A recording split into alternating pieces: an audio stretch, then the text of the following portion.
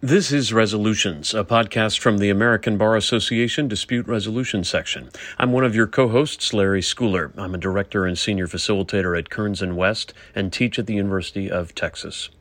One of the many dynamics magnified by the pandemic is the need to secure our data.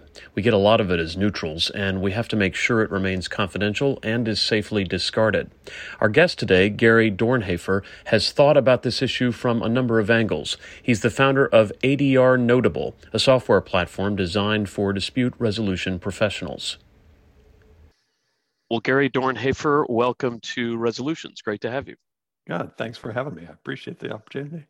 For those who aren't as familiar with ADR Notable, what would you describe as the company's niche in the dispute resolution space? ADR Notable is intended to be the basic platform for anyone in the dispute resolution field as a case and practice management solution. So it works with you at all stages of every case you bring in, whether it's intake or note taking or creating a summary document of the agreement of the parties. And then it has practice management features as well to help you organize a large volume of cases. So with the obvious uptick, the well-documented uptick in dispute resolution proceedings taking place virtually, I wonder what impact you've seen at your company from your perch as it relates to how practitioners are using it. Yeah, interestingly, I think the pandemic and the compulsory change or adoption of video conferencing actually raised the profile and interest in technology products generally. I think a lot of people learned how to use Zoom or the device of their choice, and then started saying, well, gee, what else is there that could make my life easier and help me operate my practice more effectively? So I think we actually, in a strange way, benefited from that, the sensitivity to the way that technology could contribute to a practice. I also wonder, though, given concerns not necessarily pandemic related, but just generally about the security of information on the internet in the cloud, so to speak. If you have a practitioner who comes to you and say, well, you have a nice looking platform here, but I'm good with just writing things down and then shredding them or, putting them in a file cabinet with a lock and key, how do you respond to that? Well, we have heard that, frankly. And, I think people underestimate the obligation to protect information that they just put down on a piece of paper. And if you look, for instance, at the California Consumer Privacy Act, it actually has a paragraph calling that out and specifically saying, essentially, I don't care if you wrote it down on a napkin. If you intend to put that piece of information in a file, you're covered by the CCPA. So the obligations on data protection are no less just because you're using pen and paper. Now, maybe you think that's a little easier, but it's, let's face it, that's not as effective or efficient in running a high volume modern practice. And you do still have to worry about what you're doing with that piece of paper. And, every time I get on an airplane and I look at, put something in the seat back pocket in front of me, I think about somebody leaving that legal pad that they were working on the airplane in the seat back pocket. And, you have just breached the confidentiality of that material. So it's different, but it has its own obligations, and it may not really scale well to a modern practice. I think a lot of our listeners are going to be familiar generally with the need to, maintain confidentiality and secure the data from their proceedings. But I mean, if you're talking to either a prospective customer or just a general audience, what do they need to understand about the basic principles of data security in this particular space, do you think? Right. Well, first of all, I am one of them. I don't come from a technical background. So I'm just the guy now who's done the research so that other people don't have to, hopefully. So, I can kind of summarize what I think people need to do. And in general, I attacked this when I started looking into it in different stages. The first one was sort of what's the source of the actual obligation? And, there's some regulatory things like the California Consumer Privacy Act or GDPR, everyone's heard of. Now, a lot of mediators aren't actually going to be technically within the scope of those things, but they put pretty good guidelines on what you ought to be thinking about, even if you're not technically required to comply. Then there's industry practice not regulations, but practice guides and best practices. And then, of course, there is the overriding obligation of confidentiality. And what do you have to do in terms of use of technology to abide by that obligation of confidentiality? And once you get to that, then you sort of want to look at, well, what are the things I actually have to protect? What am I getting? What am I receiving that I have to worry about? And you have to think about email and conversations via a technology platform like this, the notes you take, documents you receive from the parties. So there are categories of things that you then need to think about in one at a time, because there are different strategies on each one. And then the next thing I would say is that there are three basic strategies that you should think about. One is keep the intruders out. Two is try and protect the data even if the intruders get in, and that's typically through encryption. And then third is sort of know what to do if 1 and 2 fail. What's the response plan? You should be thinking about cyber insurance and things like that. So those are the three broad level basics. Keep them out, figure out what to do if they get in, and then what do you do if the first 2 fail? I'm thinking for a moment just about what I go through, for example, to log into certain resources at the university where I teach, and I typically have a double login there, with a code that's sent to me. It sounds like what you're saying is yes, and that level of protection is good, but you need to worry about someone even getting past those 2 layers and into the content, and then having a safeguard there. Yeah, absolutely. So that's what I describe as the fortress wall, right? The 2-factor authentication. That's the technical phrase for what you're describing. That's part of the strategies of just keeping the intruders out. It's the fortress wall. And that includes other things like just keeping your virus definitions up to date, keeping your firewall current. And frankly, just the simple user of a computer, the way you do those in almost every computer system now is just turn it off and turn it on now and then, because almost certainly your system is designed to update patches from Microsoft, your virus definitions. All of that is going to get updated either automatically overnight when you're not using the computer, if you have that set, or at a minimum when you just log off. And we've all seen that, right? It says, do not turn your computer off, updating. And you have to wait for it to shut down, or you have to wait for it to turn back on. But people who leave their computers on without ever doing that do run the risk of not building that fortress wall as well as it could be. And then after that, as you say, the way people are getting in is they're doing phishing with a phishing, and they're getting inside the walls of the fortress, usually by some kind of email message or some kind of file download.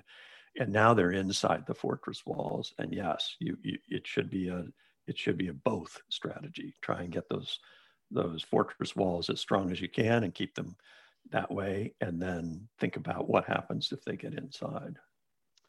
A lot of what we've been talking about in this conversation up to now has been focused on sort of, semi-permanent material, like stuff that's not, changing. But I'm curious what your position might be on, again, the securing of sort of a real-time conversation that we know, of course, can be, hacked into or entered without authorization. What do you tell folks there? Well, I think, there was obviously some high profile breaches in the early days of using Zoom. And my sense is that they responded well to that. And then other providers of video conferencing learned from their mistakes. so that if you now use the tools that are available to you when you set up your call, like using a waiting room and ensuring that you don't use your same personal ID for most, but you let it generate a random ID for each meeting you set up. I mean, the tools that are now available to you to keep these the conversations that are going on by a video conference pretty secure. I mean, nothing's perfect in this world, but if you use the tools they now provide properly, you really are you can be pretty confident that you're not going to get the Zoom bombing, that we saw in sort of in the early days of growth of it during the pandemic. I'm on a box, a Dropbox, a Google Drive, a OneDrive, and I've put in some of the levels of security you've described. What's different for me if I'm using something that's more specifically tailored to an ADR audience? Well, really not much is going to be different. But you've made a good distinction in that question. There are going to be folks who are working maybe for one of the larger organizations, ADR organizations. They're going to have an IT team. They're going to have proprietary servers. A lot of that sort of stuff they don't need to worry about because somebody else is doing it for them. But for all those folks who are out there who are working on their own, they have a choice between trying to just do it all on their own personal computer or using some of the resources of cloud storage like Google Drive or iCloud or Microsoft Azure. And I personally, I would strongly recommend that people think about the Google Drive or the cloud storage units, whatever one they want to choose, because somebody is updating your firewalls every day in those situations. They're staying current on virus definitions. There's just a suite of tools that come inherently with cloud storage that you can replicate, but you have to know what you're doing, or you have to have a team that's doing it if you're doing it outside the cloud. So, to your question, the ADR component of this doesn't really add anything particularly unique. There's certainly a lot of very sensitive personal information being stored by other organizations, and they're using the same techniques that we would use in ADR context. What exactly is the data that needs to be secured and for how long? I mean, obviously there are communications that may occur prior to a mediation or an arbitration that we would want to have secured. But at the point that the case is closed in whatever form or fashion, how does a platform like yours or a practitioner decide what data needs to be secured and what data needs to be destroyed, essentially? Right. Well, I mean, you just put your finger on one of the basic strategies that people should consider, which is save as little as you possibly can get away with, right? I mean, the best first step is to get rid of the sensitive information if it is no longer required for you to hold on to it. But that said, you have to be a little bit thoughtful about what may constitute information people need to protect. I think we focus, because of the confidentiality obligation to mediators or arbitrators, neutrals in general, we think about the content of the case. But you also have personally identifiable information, maybe in a contact manager, or maybe you're taking payment, and now you may actually have credit card numbers or other payment information. So people need to be a little bit mindful about that kind of stuff and get rid of it when they don't need that anymore. And then what we did in building ADR Notable with an eye toward this particular issue is when you complete a case, we actually have a secure delete feature, and you can go in and delete all of the documents that were uploaded into that matter and all of the mediator's notes. And then we give you a folder basically for anything you want to keep as a business record. So agreements to mediate, engagement letter, whatever. Each case, when you open it, has a retained documents folder. So you can put your business records into there. And then what remains when you do this secure delete is a business record framework. There was a mediation, who were the parties, and what was the ultimate outcome in just a settled, not settled sort of sense. So we've tried to structure to what seemed to be the right level of what should be kept and what should not be kept. A basic business record, but the sensitive materials can easily be deleted at the end of a case. As you've done this work, whether just in the last, year and a half or prior, what are some of the most common pitfalls you think that neutrals run into as it relates to data security? I mean, it's the same for all businesses, and it's the basics of password management. People either not using, strong passwords, not changing them, that sort of thing. And we would strongly recommend people use a password management program. And I actually just did a little look at this just this weekend, and the technical people who really understand this stuff better than I are saying that even when you do use like Chrome as your browser, it remembers your passwords. And apparently the security of that has actually gotten much better. So if you just use that to let your browser remember your password and then create really wickedly complex, take the random generated password that Chrome will do for you and use it, because you don't have to remember this series of jumbled letters and numbers.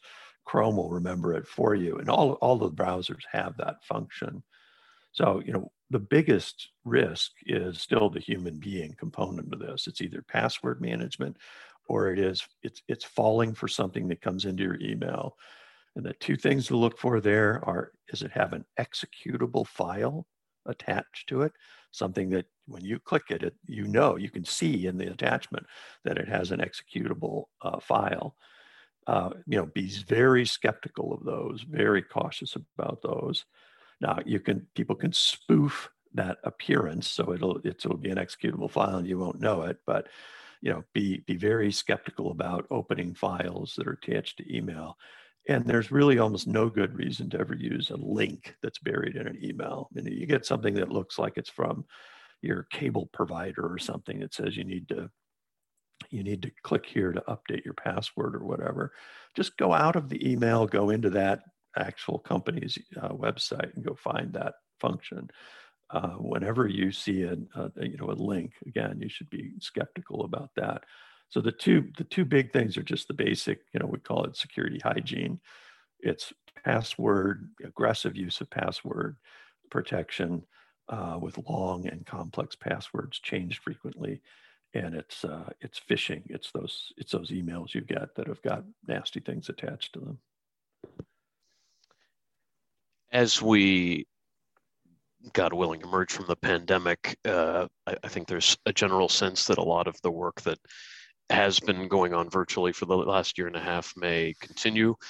But irrespective of how much of the practice remains virtual, can you take out a metaphorical crystal ball and anticipate any horizon data security questions for neutrals to consider, whether they're mediating and arbitrating virtually or not? I think it may be that the hybrid actually begins to make this security a little bit more complicated, because now you may end up starting to move between the two worlds of paper or printing things, or getting physical documents and still having the electronic at the same time. So I think the more you move away from the environment of purely one or the other, it just makes your world a little bit more complicated. And example that somebody gave me is moving files. So somebody who worked actually in one of the bigger firms, but they would put files on a USB stick and take them home and print them or work with them on another computer. And of course, as soon as you do that, you've taken that confidential material outside of all the protections that your firm has put around their system, because now you're carrying it around on a USB stick that doesn't have any of that kind of protection. So I think the hybrid environment just makes it, you need to be more sensitive now in two worlds or two universes, right? The brick and mortar paper and the digital use as well. I feel obligated to ask this last question of you. Have you an experience that you can share with the listeners where you realized you're just one of us, that you had some kind of a breach, a slip up, some lesson learned in the data security world? I'm embarrassed to say this, but the answer is absolutely yes. We've had, just since we've started ADR Notable, we're a brand new company. We've had two. We had one, where a very new employee got a message that appeared to be from me, asked her to grab a couple of restaurant gift cards. And she was correct in knowing that we had used those for our testers, for beta testers. We'd given people some restaurant gift cards as a thank you for spending time to test our product. And the message asked her to go get those and then send them the numbers. And, she did. And we lost about $600 to gift cards that went out the door before we actually knew what was going on. So it's all about that training and sensitivity to those kinds of messages that come in, and whether it's really from the sender it appears to be from. So it was a small lesson, slight pain, more embarrassing than anything else, but it raised the attention inside our company to pay closer regard for those kinds of messages that you see in your systems. Well, just in case, I have not been mugged and do not need $10 million from you. Just want you to know that. Yeah, I appreciate that. Well, thanks again for joining us on Resolutions. We appreciate Absolutely. Larry, I appreciate it. Take care. That was Gary Dornhafer, founder of ADR Notable. You can find out more about the company and about data security in the show notes. For Resolutions, I'm Larry Schooler.